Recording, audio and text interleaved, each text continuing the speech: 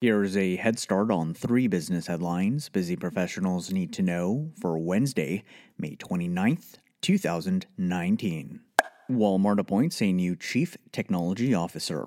The retail giant announced that it has appointed Suresh Kumar to a new elevated Chief Technology Officer and Chief Development Officer role, reporting directly to President and CEO Doug McMillon.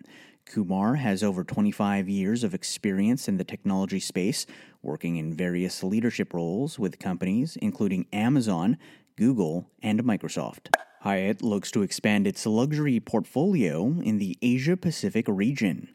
The multinational hospitality company announced that it plans to open 21 new luxury hotels and resorts in the region by the end of 2020. The move looks to boost the company's luxury portfolio in the region by more than 25%. According to the company, the new openings will be in major cities, including Seoul, Dubai, and Auckland.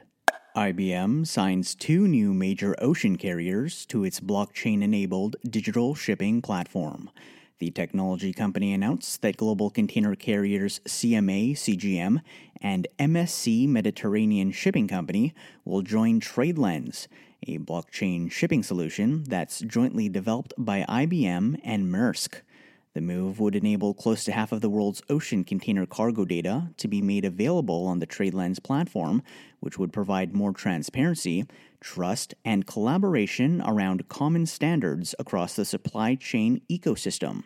According to an IBM press release, TradeLens processes over 10 million discrete shipping events and thousands of documents each week, providing stakeholders, including freight forwarders, carriers, and customs officials, with greater transparency in the movement of goods.